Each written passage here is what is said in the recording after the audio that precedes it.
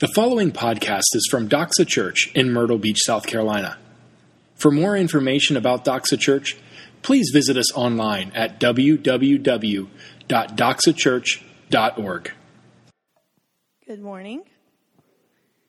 Okay, today's reading comes from Acts chapter 14, verse 8 through 18. If you're following along in the book or in the Bible underneath your chairs, it's on page 923. Now at Lystra, there was a man sitting who could not use his feet. He was crippled from birth and had never walked. He listened to Paul speaking, and Paul, looking intently at him and seeing that he had faith to be made well, said in a loud voice, "Stand upright on your feet." And he sprang up and began walking.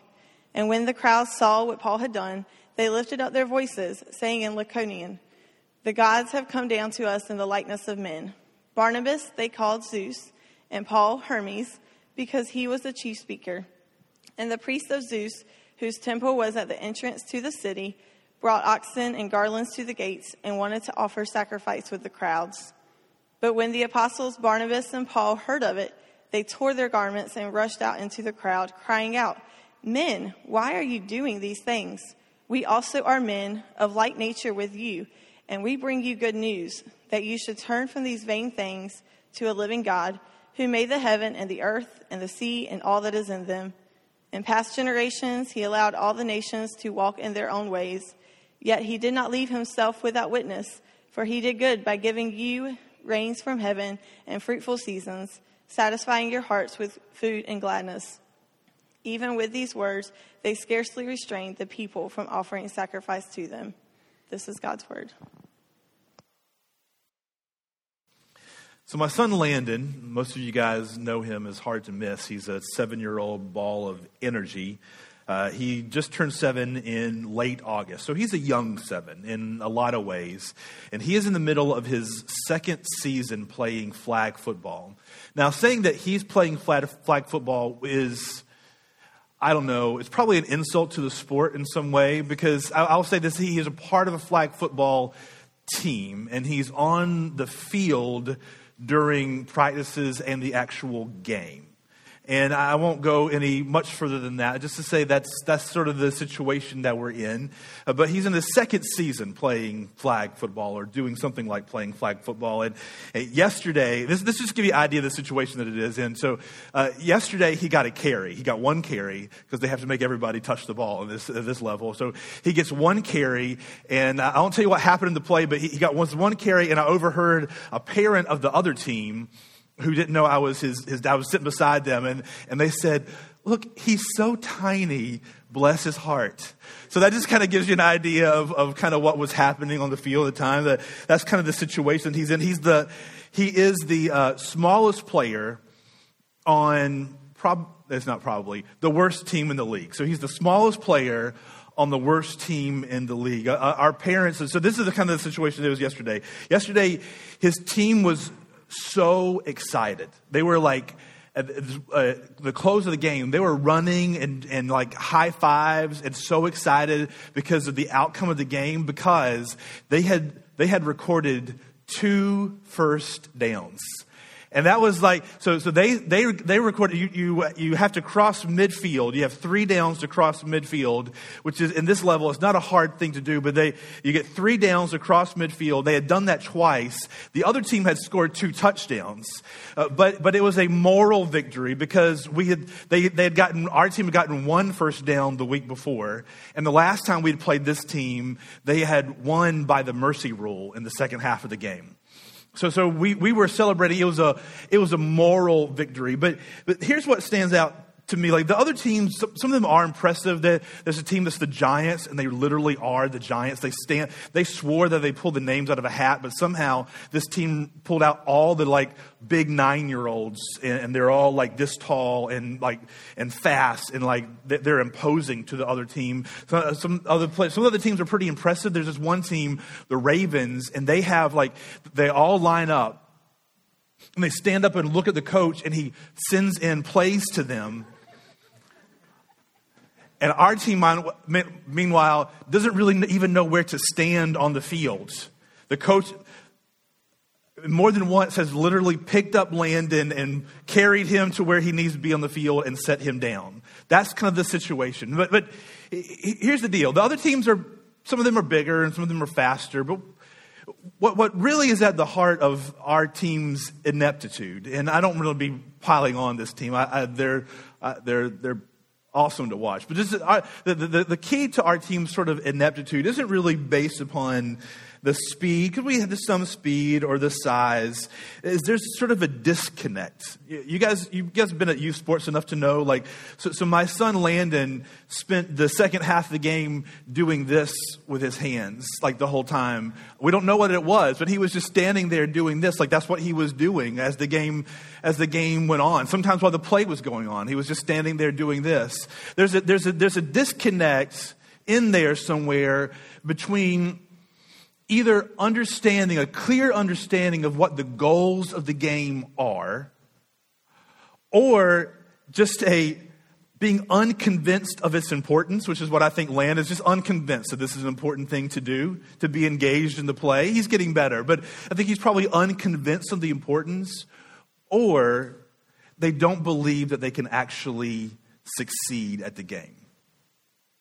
Or they've seen each other enough to know, like, crossing midfield is a big win and the other team scoring touchdowns, and that's just kind of the way things are.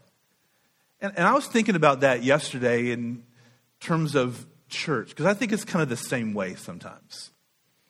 Yeah, I think it's easy for church, for us to lose track of what the true goal, the true mission is. Jesus gave us the mission. He said, go make disciples in all the world. In fact, if you have your Bible, you can turn to Matthew 28, verse 18. Let's take a look at that real quick before we get back to our passage. Matthew 28, verse 18 through 20. This is the last thing that Jesus says to his followers before he ascends into heaven. And Jesus came and said to them, all authority in heaven and on earth has been given to me. Go, therefore, and make disciples of all nations, baptizing them in the name of the Father and of the Son and of the Holy Spirit, teaching them to observe all that I have commanded you, and behold, I am with you always to the end of the age. Now that's the mission. And as we're focusing this season as a church in prayer and fasting, saying, God, what's next? What do we need to do individually and corporately in order to grow into a level of maturity? To grow from being a church plant into being a mature church. As we're thinking about that and focusing that on praying that, an important measure of a church's maturity is how we're fulfilling the mission. And if we aren't fulfilling the mission, then there's some sort of disconnect between being unclear or not being clear on what the goal is, or being unconvinced of its importance, or we don't believe that we can actually succeed at the mission. But Acts 14 shows us what happens when a church and when a people and its leaders are clear and convinced and believe in the mission that God has given us. We're going to look at it in three parts. Number one, we're going to see mission begins vertically. Secondly, mission pushes wider. And thirdly, mission digs deeper. Mission begins vertically, mission pushes wider, and mission digs deeper. So Paul and Barnabas at the beginning of Acts chapter 14 have traveled now to a town called Iconium. And the way they got there was they were, as we covered last week in Acts chapter 13, at the beginning of Acts chapter 13, they're back in Syria in the city of Antioch, which is a major city. There's a church there, it's a multicultural church, and they focused, the leaders do, and I think the whole rest of the church was as well, focused on God. They worship God and are fasting together. They're really asking, and we don't know the exact nature of the ask, they're asking God, what do you have next for us? And it says that the Holy Spirit spoke to them and said, set apart Barnabas and Saul for the work to which I have called them. And so they fast and pray some more. They lay their hands on Paul and Barnabas, and they send them out to go on a church planting expedition, a church planting mission. And they end up going to the island of Cyprus. They travel across the whole island of Cyprus, and they travel up by a boat to the area of Turkey, and they shared the gospel in several places, ending up at what's called Pisidian Antioch, which is a city called Antioch in the area of Pisidia. Then they have to leave Pisidia because things aren't going out well. Remember, they don't end well there. It says, verse 51 of chapter 13, but they, before that, it says they drove them out of their district, but they shook off, the church planting team, shook off the dust from their feet against them and went to Iconium, and they were filled with joy and with the Holy Spirit. And I think what we see here is, before we get to the rest of Acts chapter 14, as we ask the question, how and why are Paul and Barnabas in Iconium, and then travel to Lystra, then travel to Derbe, and we ask why are they on this missionary journey to begin with, is first of all that a vertical focus leads us to mission. We see it back in Syrian Antioch when the leaders are gathered together and they're worshiping the Lord. He speaks to them and says, they're focusing on God, they're focusing on Him, worshiping Him, and He speaks to them and says, set apart for me these two for the purpose which I have called them, a mission that I have called them to. And it's been that way since the beginning. When human beings see and meet God and we begin to see who He is and we share His heart, it inevitably ends up with Him sending us on mission. We see it in Moses, right?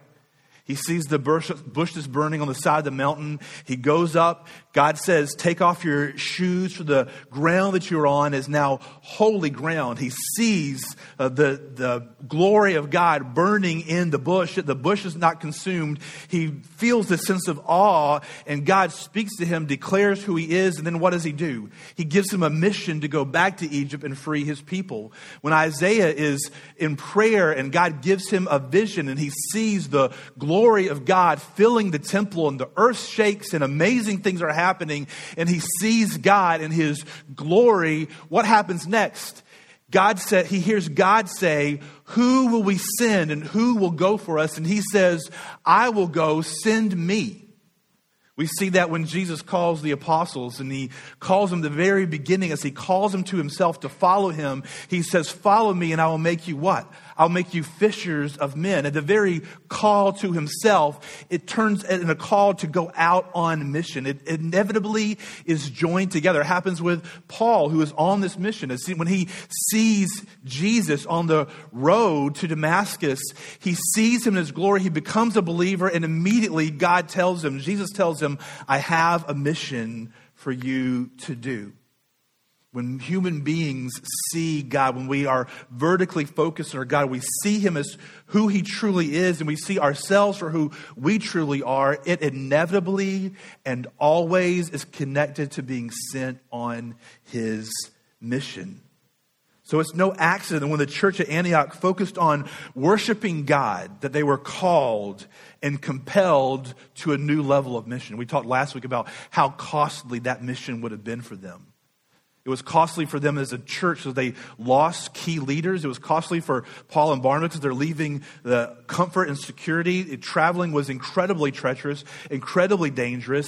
As we see that in this passage, he's attempted to be stoned once, and he is successfully stoned, Paul is, another time. And that's just on this leg of the journey. They're pushed out of town, raced out of town. It is not easy for them, and it's not easy for the sending church because they are supporting these leaders as they go to plant churches. Here's the truth. Our devotion to outward mission is always a thermometer of our vertical focus on God. Our devotion to outward mission is always a thermometer of our vertical focus on God. Now, it's important here that we don't get the order wrong. Remember, the people back at Antioch, they focused on God and they worshiped Him, and He called them and made it clear what His mission was for them, and they went under His direction and they went under His power. That's what comes first. And that's why we're spending this time in prayer and fasting. We're saying, God, there's a lot of different directions we can go as a church. There's things that we want to do. There's things that we see that could be done. And we don't know, God, what direction you want us to go in. We don't know how to get to the next level of being a mature church and do what you've called Doxa Church to do along the Grand Strand. And we're saying we're going to take time and we're going to pause and we're going to focus on you. And we believe that you will be faithful to lead us and speak to us. But we are going to wait and hear that first. And the way that we're going to do that is we're going to focus on you and let you tell us what you have for us. We're not asking you to bless our mission. We're saying, God, show us where you're at work and let us join you in what you're doing.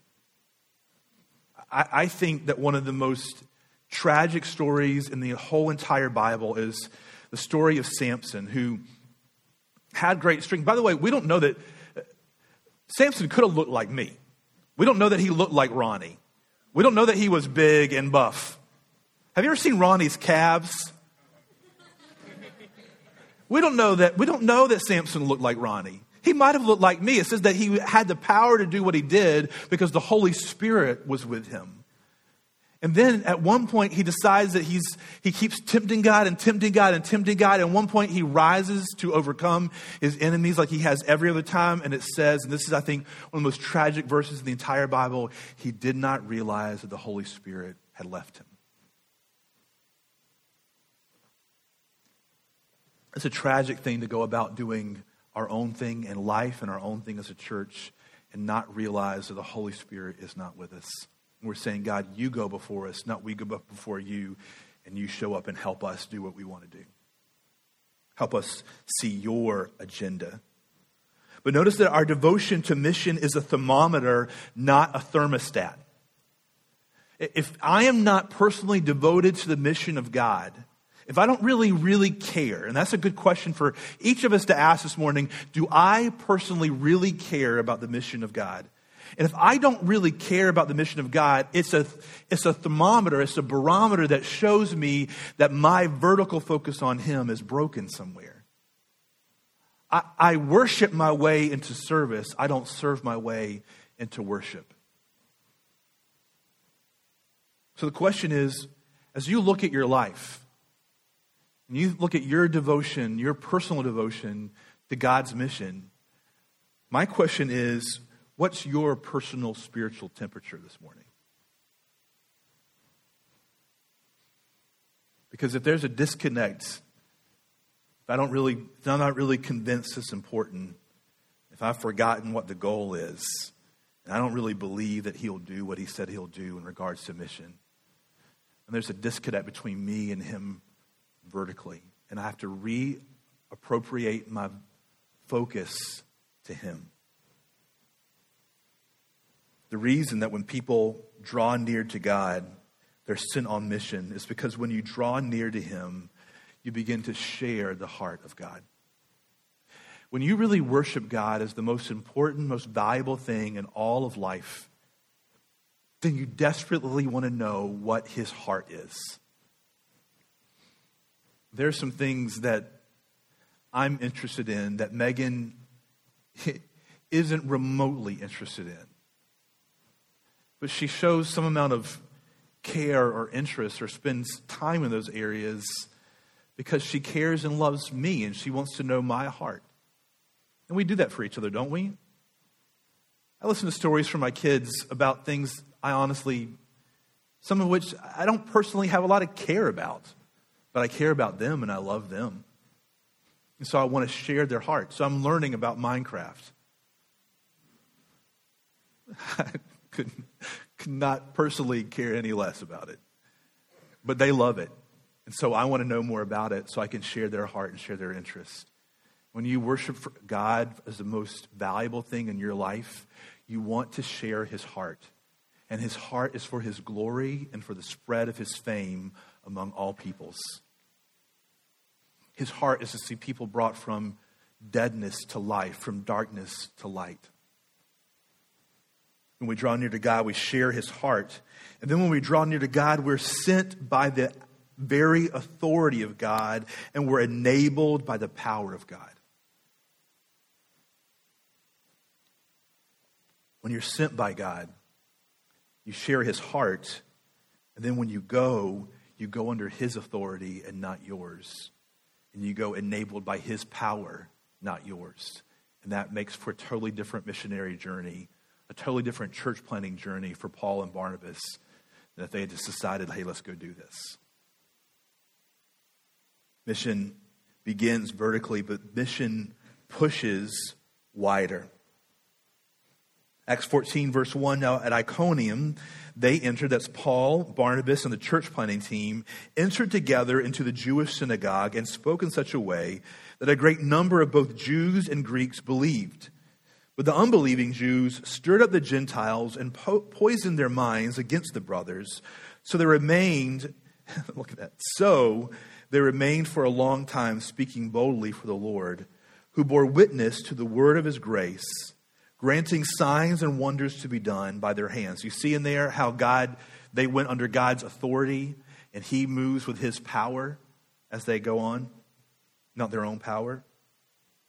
But the people of the city were divided. Some sided with the Jews and some with the apostles. When an attempt was made by both Gentiles and Jews with their rulers to mistreat them and to stone them, they learned of it and fled to Lystra and Derbe, cities of Lycaonia, and to the surrounding country. And there they continued to preach the gospel. Mission pushes wider. When we are focused upon God and he calls us to mission, mission always pushes us towards those who haven't heard or haven't believed. That's what leads Paul and Barnabas to leave the comfort. Think of how hard it would be.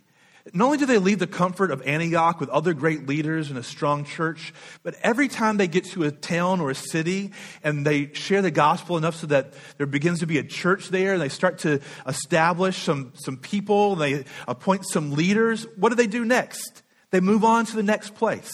Right when it should get comfortable, they move on to the next town or the next city. Why? Because mission always pushes to those who haven't heard or haven't believed. Iconium, Lystra, and Derbe are all really kind of primitive backwater towns. They're not major metropolitan areas in the ancient world. They're smaller, kind of backwards areas. But the people that lived there didn't know the good news of the gospel. And that's what pushed and propelled Barnabas and Paul to go there. Again, I wonder, does that push and compel us? When we hear about world events and places that are upside down, is it just simply interesting to us, or does it push and compel us to wonder, is there a faithful witness there to the glory and the beauty of Jesus Christ? As we talk to our neighbors, do we get bothered that they leave their trash can out too long, or there's trash in our yard? I'm actually the person that leaves my trash can out too long, and the trash is from my trash in their yard. But do I really care about the fact whether they have heard and believe the truth of the gospel, and whether they are convinced of the beauty that's found in the face of Jesus Christ? When I see God for who he is and I share his heart, it pushes me and compels me to leverage my time and my energy and my finances to the end that people would hear and know who have not heard, who have not known, or who have not believed. That's my neighbors, that's my coworkers, that's people all along the Grand Strand who have not yet heard or believed, and that's people in other nations and other cultures who have not.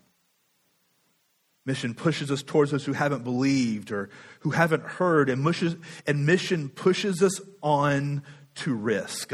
Look at these several passages in Acts 14, verses 2 and 3 that we just read. But the unbelieving Jews stirred up the Gentiles and poisoned their minds against the brothers.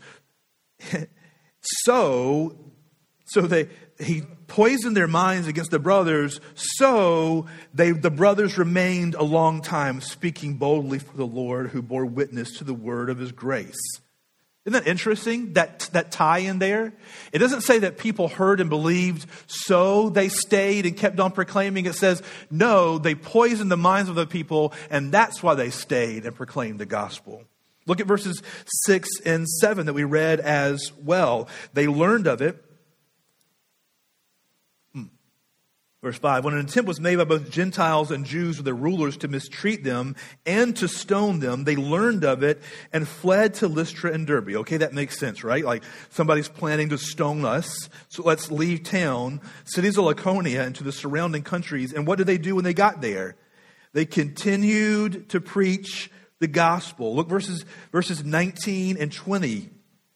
But Jews came, this is when they get to Lystra, but Jews came from Antioch and Iconium, so two previous places they've been, and having persuaded the crowds, they were successful this time. They stoned Paul and dragged him out of the city, supposing that he was dead.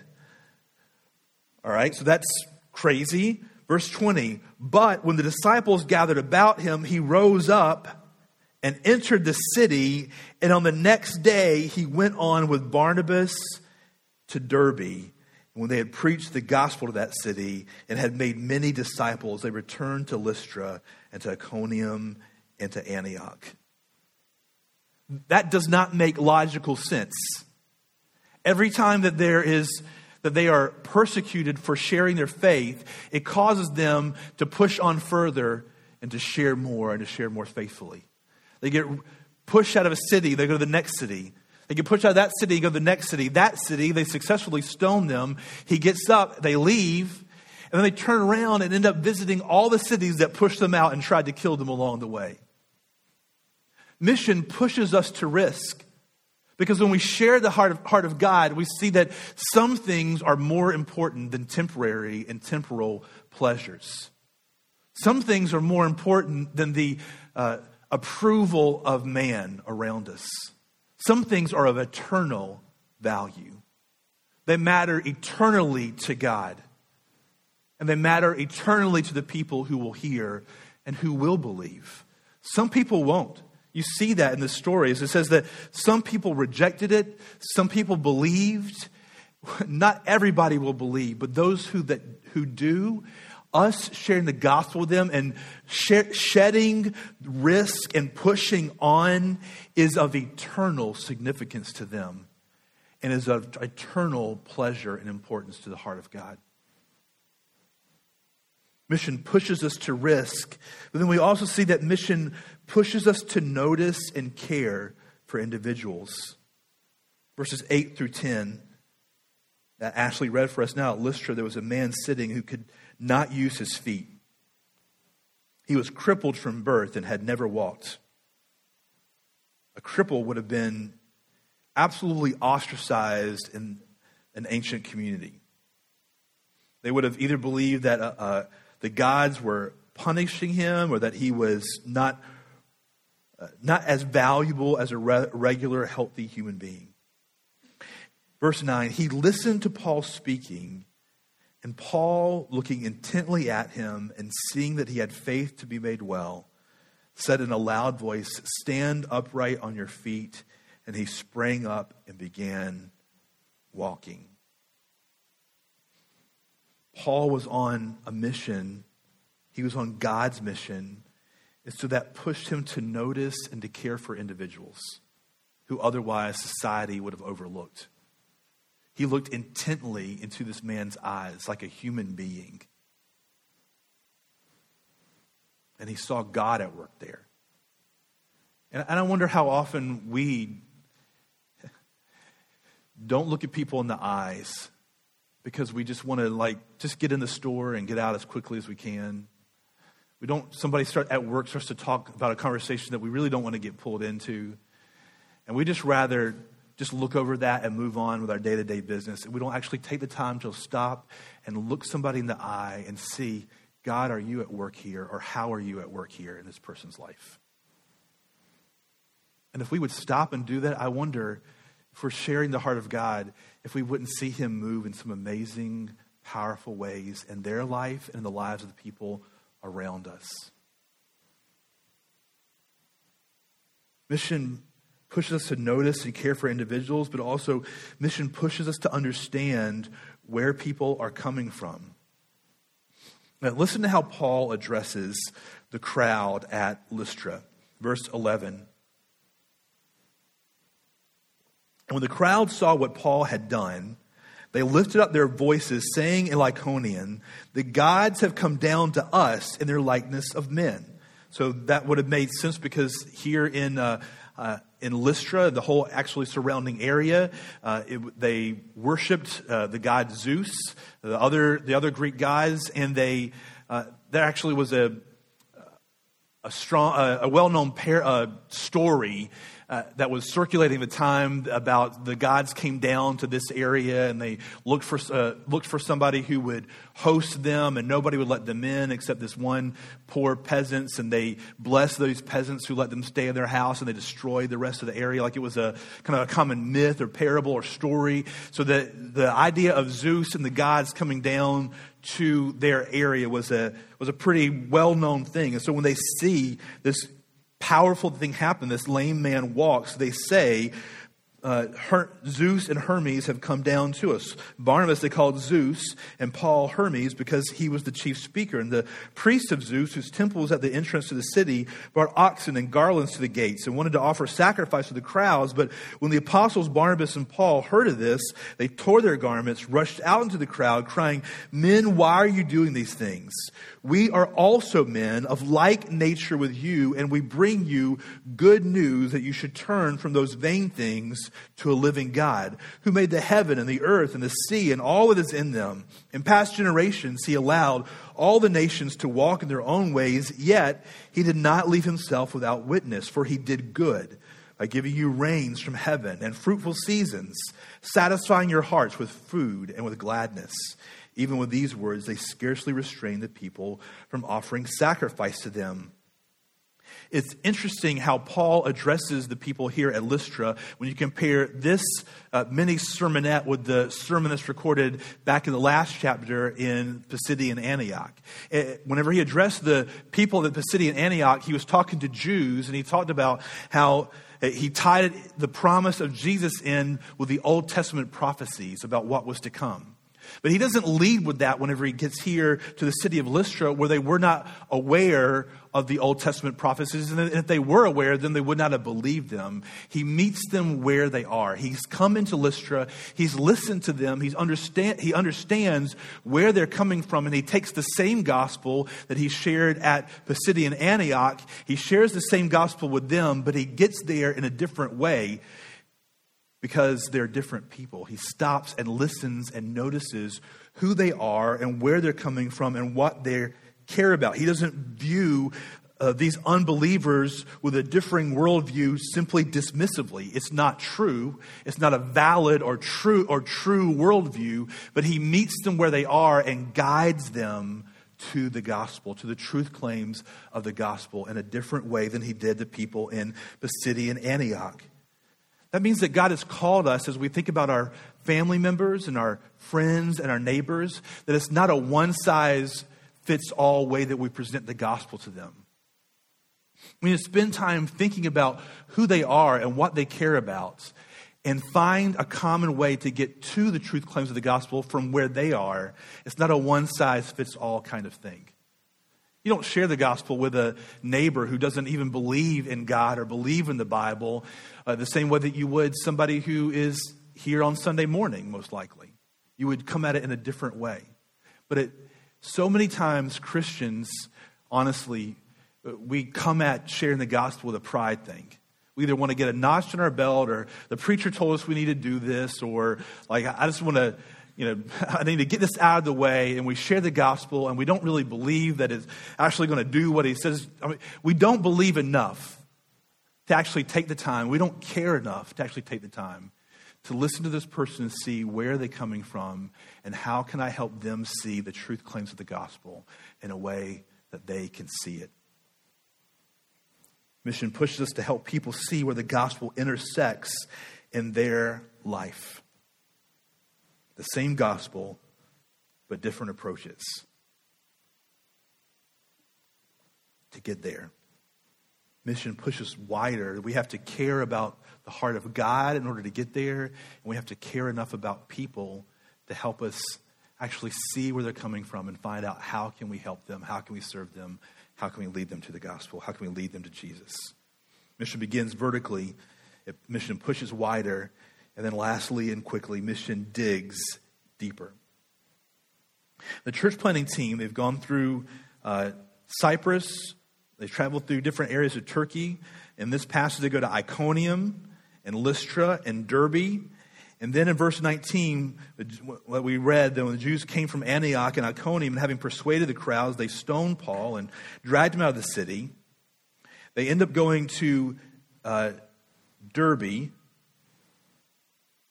In verse 21, when they had preached the gospel to that city and had made many disciples, they turn around and they return to Lystra and to Iconium and to Antioch. And they strengthening the souls of the disciples, encouraging them to continue in the faith, and saying that through many tribulations we must enter the kingdom of God. And when they had appointed elders for them in every church with prayer and fasting, they committed them to the Lord in whom they had believed. Notice in verse 21, it says they returned to Lystra and to Iconium and to Antioch. In verse 22, what did they do when they revisited each town that they went to? They strengthened the souls of the disciples. Notice that term there, disciples. They didn't just visit these towns and share the gospel and have people respond to an altar call or fill out a card and say, oh, that's good, these people responded, and move on. They were establishing a church in each place where they went. They were establishing a community of believers who would mutually strengthen each other and serve the gospel and serve God and act as a faithful witness in the town or the city in which they were in. They were disciples. They weren't just converts. The word disciple means the idea of someone who is a continual learner, a continual follower. Mission doesn't just end and just spreading the gospel and just saying, oh, that's good, we move on now to the next thing. It has to do with helping to make sure that these people that we share the gospel with continue in their faith. It means that there's no concept of Christianity that's not deeply tied to each other as believers, trying to mutually strengthen each other. Because the eternal goal is not just to share the gospel and get a notch on my belt because somebody, checked the mark on the card or prayed a prayer and I can say, oh, that happened. The goal is that person meets me in heaven in the end. The goal is that a strong, mutually strengthening, faithfully witnessing community of believers are established in our communities and in our neighborhoods. How would your neighborhood change if several neighbors on your street became believers and you guys faithfully sought to strengthen each other in the faith and you poured your life into helping to strengthen them and make sure that they are growing as disciples? How would that revolutionize your street? How would that revolutionize our community? How would that revolutionize your workplace? How would that revolutionize Myrtle Beach if there were communities like that all across the Grand Strand who together were one community, worshiping God and serving as faithful witness, making sure that we are strengthening each other and growing in the faith? They strengthened the disciples and they encouraged them. And they encouraged them to continue in the faith. It's not enough to start. We want to finish. All of us in this room, we want to finish strong, and we want the people that we care about and share the gospel with, we want to see them not only start the race, but we want to see them finish strong. And honestly, that requires a deep investment of your life that's going to involve continual risk. It's going to involve continual lack of comfort for you. Because that's what it does. But it's worth it. They don't just show up and have an altar call and leave. They plant churches. They leave leadership in place. That's because the goal was to make disciples who would glorify Jesus. The goal was to make disciples whose eternity was changed.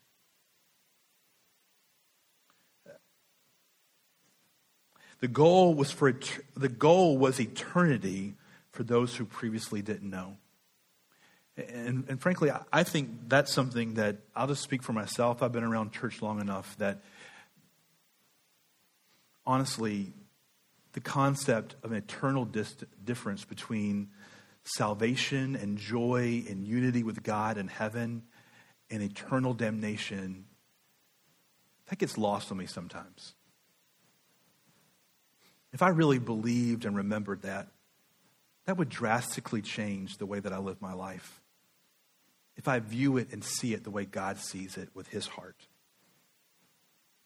The goal was a local church that would be a faithful and powerful witness to the community.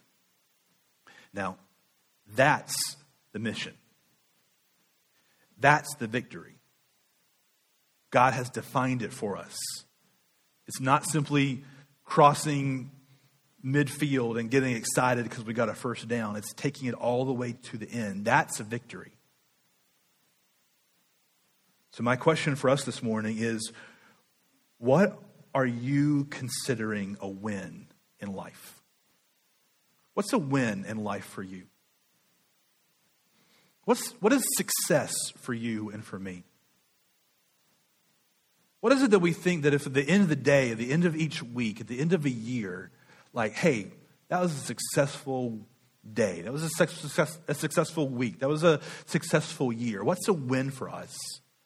Well, God's defined what it is. It involves lots of other things, but God's defined what it is for us.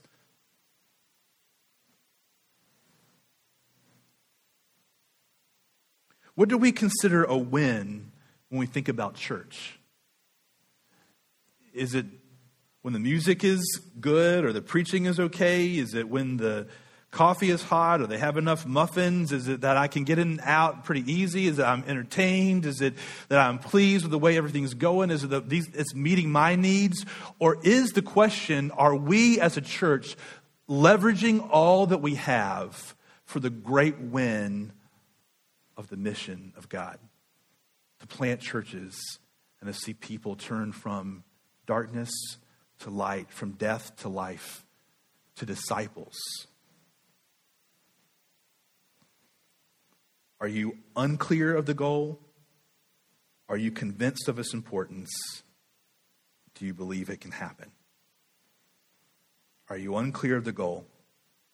Are you convinced of its importance? And do you believe that it can happen? And do we as a church, are we clear?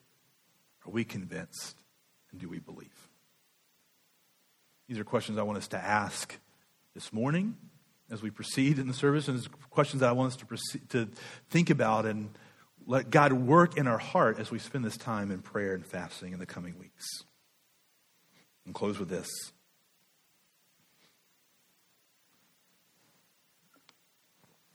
Here's how we can be clear of the goal and convinced of its importance and believe that it can happen. It's because God is so personally invested in the mission that he sent his son. The second person of the Godhead became a human being. He lived a perfect life and died a substitutionary death on our behalf. He rose again and he is seated at the right hand of the Father. And that's how we can be sure that what the clarity of the goal is to be eternity in heaven with him. And that's how we can be convinced of its importance, because it was important enough that he did that for us. He did that for his mission. And that's how we can be confident that he will succeed in his mission, because it's his mission and not ours. He's put all his chips on the table. He is all in. And he is working it. He is doing it. If we just simply join him there, sharing his heart, we'll then share our lives with him and live for him. Father, as we prepare to continue to worship you,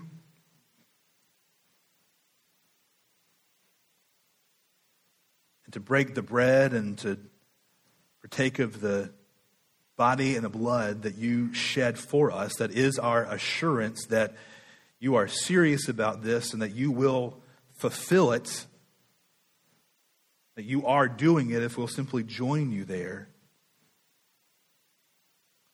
God, would you let wash over us a sense of your glory and your beauty? Would you help us to share your heart and then be compelled on mission for you? And it's for your glory that we say this. In the name of Jesus. Amen. Thank you for listening to this podcast from Doxa Church. We are so glad that you took the time to join us today. At Doxa, we exist to make disciples who joyfully worship Jesus with their whole lives. We invite you to join us. Doxa Church meets at 10 a.m. every Sunday at River Oaks Elementary School. For more information about Doxa Church, please visit us online at www.doxachurch.org.